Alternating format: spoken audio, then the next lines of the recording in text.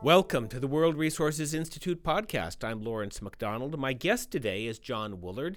John is a senior fellow with the World Resources Institute Energy Program and the former vice president for energy at Google. John is in the West Coast somewhere, I guess in San Francisco. John, welcome to the show. Thank you, Lawrence. Good to be here. I first met you when I was visiting San Francisco, and this commentary that you have written, Beyond Renewables, How to Reduce Energy-Related Emissions by Measuring What Matters, was just sort of a gleam in your eye. It's been a kind of a long journey to get it written down, but I wonder if you can give our listeners in a nutshell the core idea as you shared it with me when we met. Why is it important to measure what matters? What does that mean? Yeah, I think sometimes in the effort to deal with climate change, we forget what we really should be focused on. And so there's been a very admirable effort, I was part of it, worldwide to build out renewables, and they were a good early start. I led a company that built some large solar plants, and then at Google we invested quite a bit in renewables, about $3 billion, and catalyzed about 3 gigawatts of investment. But the more you look at it, the problem we're trying to solve is not really a lack of renewables, it's that we have too much carbon. And so if you start to look at carbon as the problem, and carbon is what drives climate change, it's what is going into the atmosphere at very record-setting historical rates, you need to focus on the carbon problem to minimize carbon, and renewables are part of the solution, but they're certainly not all of it. They've got some challenges with intermittency, and while they can be helpful, just focusing on renewables does not really solve the carbon problem. Here at WRI, our energy program has been very much a part of this promoting renewables, making the case for renewables. And in the time that I've been here, I've seen quite a number of blog posts that have said renewable energy costs are falling, renewable energy production is rising.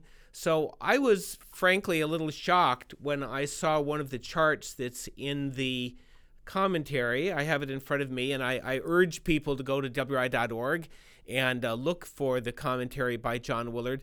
It shows the growth in energy demand, and if we think of this as a sort of a sedimentary rock, you know, the bulk of the rock, even out as late as 2018, 2019, is oil and coal, and then gas, and then there's a little bit of nuclear and maybe a little bit more hydro, and then the wind and solar is a little tiny sliver at the top. I found that really shocking for all the progress we've been reporting with renewables, and they're important and necessary. How does it happen that we're still so reliant on oil and coal? Well, think about what people do every day and what they consume, and you can trace most of that back to components of this chart. So we consume a lot of goods that, while their apparent footprint when they show up with Amazon Prime looks fairly small, the manufacturing process, the industry behind them has a significant environmental footprint to it. And even down to the transportation to get that to your door. So we've got to deal with transportation, which is primarily oil. We've got to deal with industry, industrial heat, cement. It's not just that use at the residence, which is a very small piece of this, but it's across the whole economy where we use massive amounts of energy, and the majority of that still comes from fossil fuels. So whereas wind and solar and electricity is a key part of what we need to do to change, we need to attack it systemically across all these categories and really think about how we get rid of and displace coal and oil as the largest two emitters. That's what drives about 78% of our carbon challenges in the world. In the commentary, you contrast the experience in Germany and the United Kingdom. And one of the phrases that has really stuck with me, I think those of us who are on the, following climate policy with a fair amount of attention, we remember when Germany attained a huge amount of its electricity from renewables. I think in a particular day they got to 100%. We know that Germany is pretty cloudy. And so I think many people who are in this space would think Germany is a renewable energy hero. But you say that after all this time, Germany's wound up being a country that has high renewables, high energy costs, and high carbon emissions. Unpack that for me. What does that mean to have high renewables, high energy costs, and high emissions? That's clearly not the outcome that the Germans were hoping for, and it's certainly not the outcome we're hoping for in the world. Why did that happen? Yeah, well, while it's not the outcome anybody was hoping for, and clearly the Germans were well intended in everything they've done, it's a very important lesson to learn from, or example to learn from, because what Germany has done is focused on renewable energy and not really focused on carbon. And in doing so, they've attained a suboptimal goal of having massive amounts of renewables. They've had up to 85% in any given day, maybe even closer to 100 now. That was back in 2017. It was around 85% from renewables. Meanwhile, their carbon content has been growing. So why? What's been happening?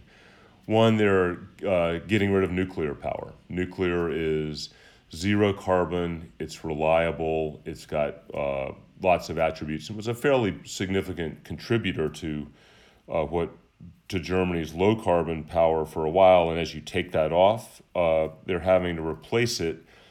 Renewables are intermittent, so there's a lot of coal that's getting leaned on for reliability inside of Germany, and really what you've got is coal and gas replacing nuclear, with renewables being built out, but they're intermittent. They only run in Germany probably less than 30% of the time. And so in dealing with those challenges, there's more fossil fuel, there's more emissions, and they haven't really focused on the right objective function, which is how do we minimize our carbon output? Contrast that for me and our listeners with the experience in the UK, where, as I understand from talking with you and reading the commentary, they have focused much more on the emissions per unit of electricity. What does that mean for a country to set that as the standard, and how does that result in a better energy mix in terms of emissions? Yeah, so the UK is a great example to contrast with Germany, and I think we can. It's very instructive. The UK really focused on carbon. They said we want to minimize our carbon, and so I think the best metric that I tended to use was just grams per kilowatt hour, and the European Union is around 300. Germany is about 50% higher, around 440. And the UK, really starting in 2012 or so, has dropped its emissions 30 or 40%, and now it's down to 240 grams per kilowatt hour. So they have lower carbon content in all the electricity, and they've been able to do it by focusing on really going back to that earlier exhibit with the coal and the oil. They focused on getting rid of coal. They said coal is a big contributor to carbon. Let's work on how to get rid of it. They've done efficiency. They've done renewables, primarily wind. But they've also used natural gas to get rid of their coal. And you don't have to use gas all the time. You just need to use it when the wind's not blowing. And that combination has been very effective for them and really made significant progress at a much lower cost. They've kept their rates low as well. This is such a striking story of two countries in that, both of them obviously had coal miners. They had coal companies. They had special interests. This is beyond the scope of what you address in the commentary, but I can't help but wonder, Do you have any insights into how the UK was able to do this? Was it that the mines were already mined out and these people were already unemployed when they made the transition, or did they approach it politically in a different way than Germany, that was able to overcome the special interests around coal? Well, in Britain, they really focused on the objective of carbon and the economics of the solution. And then they did have various ways to help transition coal, but not, in both countries, not all of it is done locally. A lot of it is just imported coal as well. And so some of it's local, some of it's remote. But at the end of the day, focusing on the economic solutions and working on ways to get things, because if it's economic, it can get done today and can get done fairly quickly. So the UK was able to move fairly expeditiously, and I don't claim to be the expert on the job transitions and that side of things, but I understand that they did a good job there of working with labor on other jobs and retraining. Fascinating. In the commentary, you also share a little bit about the experience at Google, which, like some other big tech firms committed to 100% renewables, got there and looked around and said, maybe this isn't where we need to be. Can you tell us that story? Sure. It was also a very useful experience, and comes in as a building block of how to understand these issues around carbon and renewables. When I first got to Google, they were very focused on renewable solutions and renewable energy. They had signed PPAs, power purchase agreements, with multiple solar and wind farms, and were looking at being 100% renewable with a matching of basically annually of all of the energy they consume with all of the contracts that they would have for wind and solar on an annual basis. We started a very robust internal dialogue, and of course at Google it was really matched with quite a bit of deep analysis, saying, well, what are we doing here, and how do we measure it, and is renewables really addressing the carbon problem? And the answer was somewhat. It's helpful. It's a good thing, but it's certainly, and we've published this in blogs subsequently, that it's a good start, but it certainly is not does not address the entire challenge. And so Google started to look at how to start to solve for carbon, and even how to make their renewables or make their zero carbon content match hour for hour, because a data center runs 24/7 and wind and solar do not blow 24/7. So they came out with suggestions saying we should invest more R&D in dispatchable zero carbon power, that this was really important to work on things like advanced nuclear, CCS, that we really needed to do this, because getting to 100% renewables, which Google did in 2017, was just an early milepost in a very long journey. Yeah, and that's one of the reasons I think we titled this commentary Beyond Renewables, because renewables are clearly a critical piece of the story, necessary but probably not sufficient. Absolutely. I think that's a really important point. Renewables can make up 60-70% of a portfolio, depending on what country it is, what resources they have from a solar and a wind perspective. So they're massive building blocks, and energy efficiency, I always want to come back to, is absolutely critical, and could deliver a similar, a third of the ultimate carbon savings that we need to accomplish over the next several decades. But they can't solve everything. So you want to maximize efficiency, you want to build as much solar and as much wind as you can, but you also want to acknowledge and recognize what they can and can't do. And we need to focus on other sources of zero carbon power that are dispatchable, because things like storage are, in a way, they don't actually help you. They solve a problem of not matching supply and demand, but they don't generate new clean energy, and they just add cost. So we've got about 5 minutes left. You end the commentary with 7 recommendations. You say, taken together, these 7 actions can produce meaningful results. I'm going to give you about 30 seconds per action. We're going to do a lightning round here. First, I would say it's important for our listeners who haven't read the commentary yet to realize that the overarching chapeau here is the measuring what matters, to set the goal of reducing the amount of emissions per unit of energy. But then these specific 7 steps are sort of, if you've set that goal, what are the things you're going to do to bring that number down? The first you've touched on, increase energy efficiency. Can you unpack that a little bit? I'm interested. Efficiency, a lot of people think efficiency is pretty boring. You put it at the very top of your list.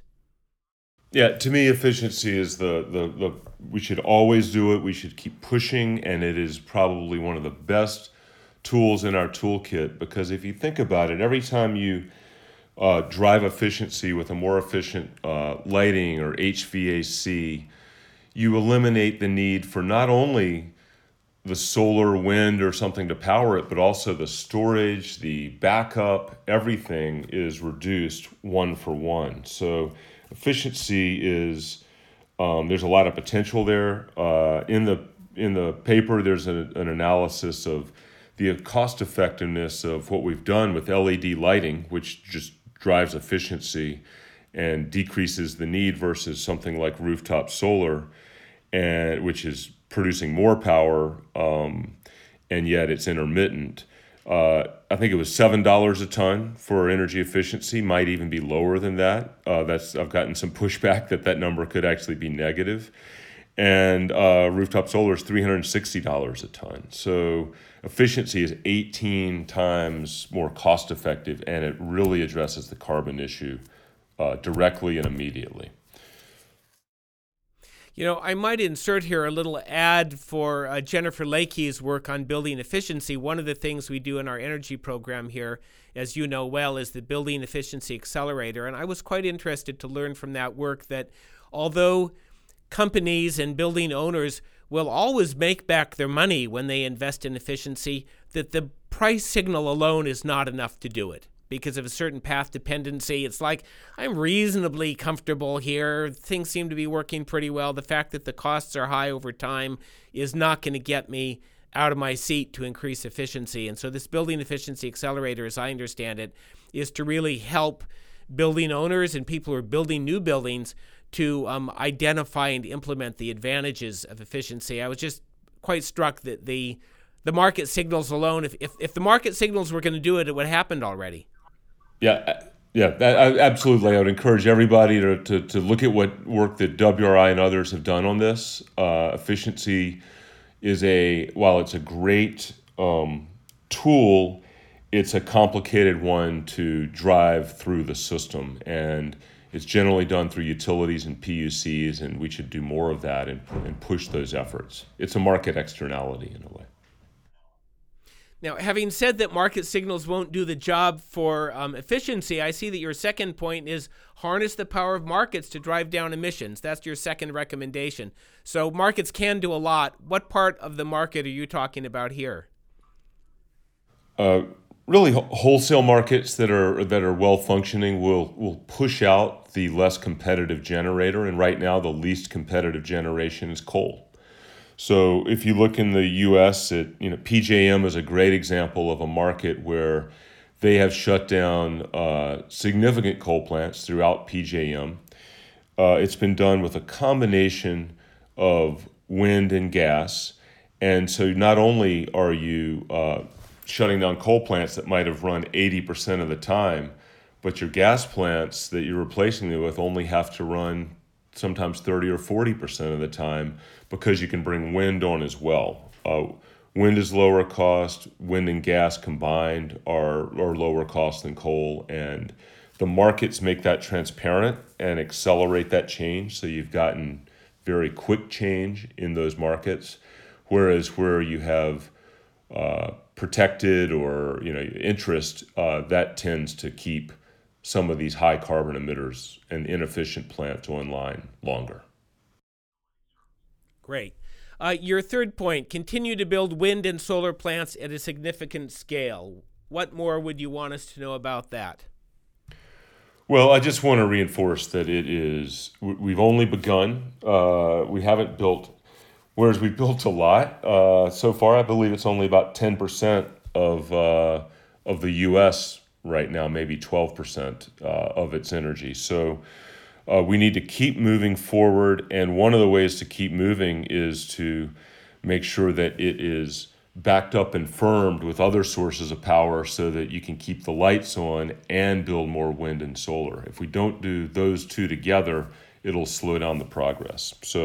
But we can build, wind and solar are cheap, they're affordable, and we can build them at meaningful scale. They're also very financeable. So the financial community has come in and invested significant sums in building these low-cost sources of energy. I think we've pretty much covered number 4. Recognize that renewables can't do it alone. What's the big takeaway there? Well, I think there's a great example in California of where renewables are inexpensive, and yet the renewables in California we have 10 gigawatts of solar that come on and off the system every day. And think of a gigawatt as roughly the size of a coal plant. And that happens because we have gas plants that can move up and down very quickly. If we had waited for something like cheap storage, we wouldn't have all the solar we have. So renewables need to be integrated, the system needs to be flexible, and we need to keep investing in battery technology to get it less expensive, but we also don't want to wait for that. We need to keep using other flexible resources and acknowledge that wind and solar are intermittent energy. Don't hide from it. Embrace that. It's good, cheap, intermittent power, but then let's have other assets that are as low carbon as possible to help keep the lights on. Your number 5 is the most controversial on the list. Keep operating existing nuclear plants and keep the door open to new ones. And to be transparent, that was not without some controversy even here in the building. The Union for Concerned Scientists came out maybe 3, 4, 5 months ago with a report.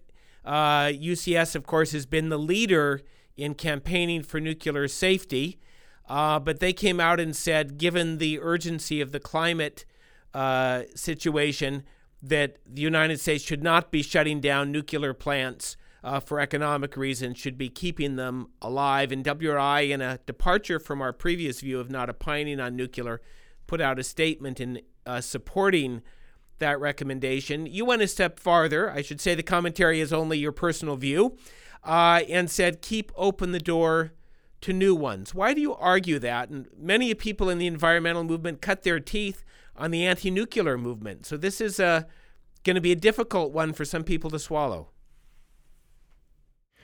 Yeah, well, first, let me reinforce the need to keep the existing plants open and actually compliment UCS and WRI and others that have really been thoughtful on this issue.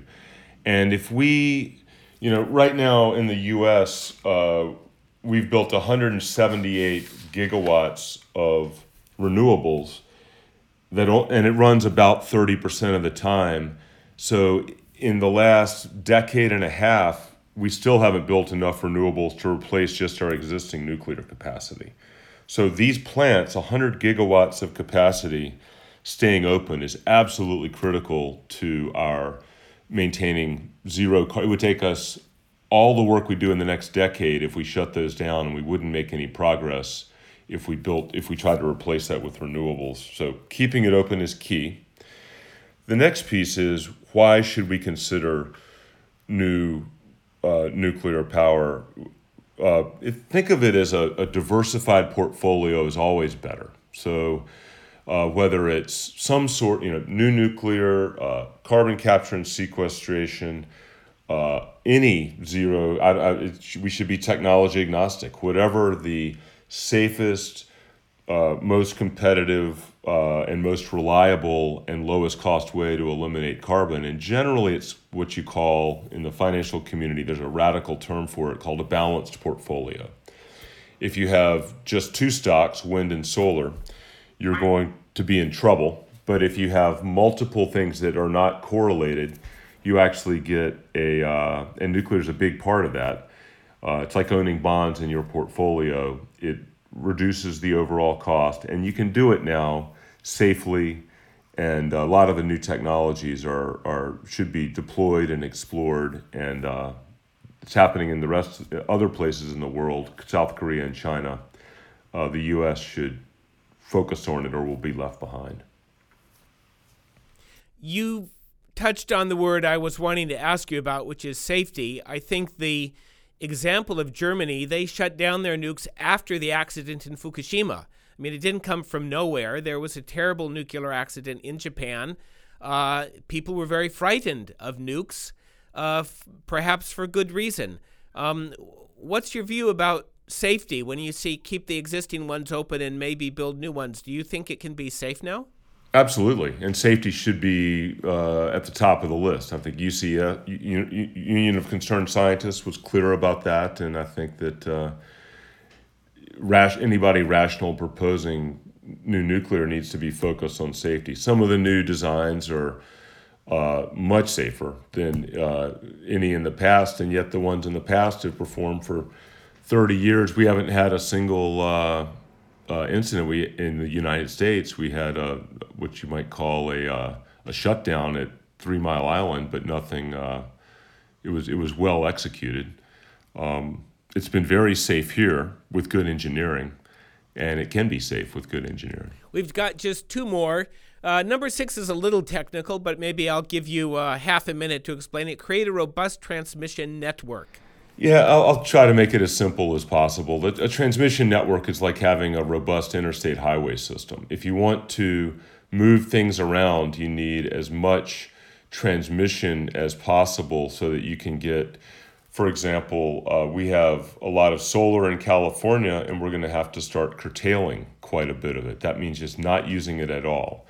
If we could move that solar to other areas of the country and maybe even share it with Midwest wind, we can take some of their wind when we don't have sun, and they can take our sun. So having the ability to move some of these intermittent sources around dramatically lowers cost and enables many more of these diversified assets to come on. So you just want a large network, and the larger and more interconnected, the lower the costs are, and the easier it is to move energy around through the country. Your final point is wrap up investments in frontier technologies. I think this is something people across the political spectrum agree on. I've noticed in the Republican responses often, even the oil companies will say, well, invest in new technologies. Obviously, that's good. In the framing of your piece, you say we have to invest, but we can't count on them. We've got 10 years to bring emissions down quickly. We should bank on what we know works. What are the technologies in your list that really need development? Well, there's a category that is very important, which is to look at dispatchable zero carbon technologies. That and robust transmission would do the most to decarbonizing and advancing the pace of decarbonization. And I can't push the pace enough. We have to do quite a bit in the next 10 to 15 years. That's when a lot of the most important decisions are made. But then once we've built out a lot of renewables, we need to then have technologies ready to attack that really difficult last 20, 30% of this problem. So carbon capture and storage is really important to explore, whether it's from a natural gas plant and you capture the carbon at the end, or it's direct air capture, which is another, could be a very important backstop technology. Almost all of the scenarios that you look at for global climate mitigation to get to 2 degrees centigrade include negative carbon. So it could be anything from improved agricultural processes that can help sequester carbon in the soil, capturing carbon from power plants, but having dispatchable fuel-based plants that can be zero carbon. Anything on the biofuel side that actually helps. And then once again, nuclear to make sure that we have advanced, safe, dispatchable nuclear power as well. Those are the key categories I would focus on. John, I'm going to end here. It's always a pleasure to talk with you. I remember when I first met you in San Francisco, for me, a lot of this was new, and I think you've produced just a tremendous piece. I want to encourage our listeners to find it and read it and share it. You mentioned staying within 2 degrees. Of course, we know from the report of the Intergovernmental Panel on Climate Change last year that 2 degrees is not really within the realm of safety, that to avoid catastrophic impacts of climate change, we need to get to 1.5. And I think we need to do this in a way that is not ideological. We need to be looking at all the options, and you have laid them out so clearly here. I think for some of our friends on the left who have been campaigning for 100% renewables, these are going to be some new and difficult ideas, but the stakes are high. And I think that just as we would challenge people to remake the economy and remake societies, we may have to examine our beliefs around what it's going to take to get there. Well, thanks, Lawrence. If it's okay, I'd like to make one last point that didn't come up through the discussion, which is, as you look at what we're really trying to accomplish, we focused a lot on the power sector, but the transportation sector is also very important. And to decarbonize that, you need zero carbon or low carbon, but also affordable electricity. So that's one reason I'm very focused on how to make all this affordable and as low cost as possible, is because we need to make sure that if rates are really high in the power sector, that slows down our transition for an equally large sector, which is transportation. So that link is important, and that's why I tend to focus more and more. The deeper I get into this, it has to be zero carbon, but it also has to be at low cost so that we can attack some of these other large emitting sectors as well. An important point indeed. Thank you so much for joining me for this conversation. Thanks, Lawrence. This has been the World Resources Institute podcast. I'm Lawrence McDonald. My guest today is John Woolard. He is a senior fellow in the energy program here at WRI and the former energy vice president for Google. He has written a terrific commentary available on WRI.org called Beyond Renewables. I'm scrolling to the top here to get the title, Beyond Renewables, How to Reduce Energy-Related Emissions by Measuring What Matters. Until next time, I'm Lawrence McDonald. Thanks for listening.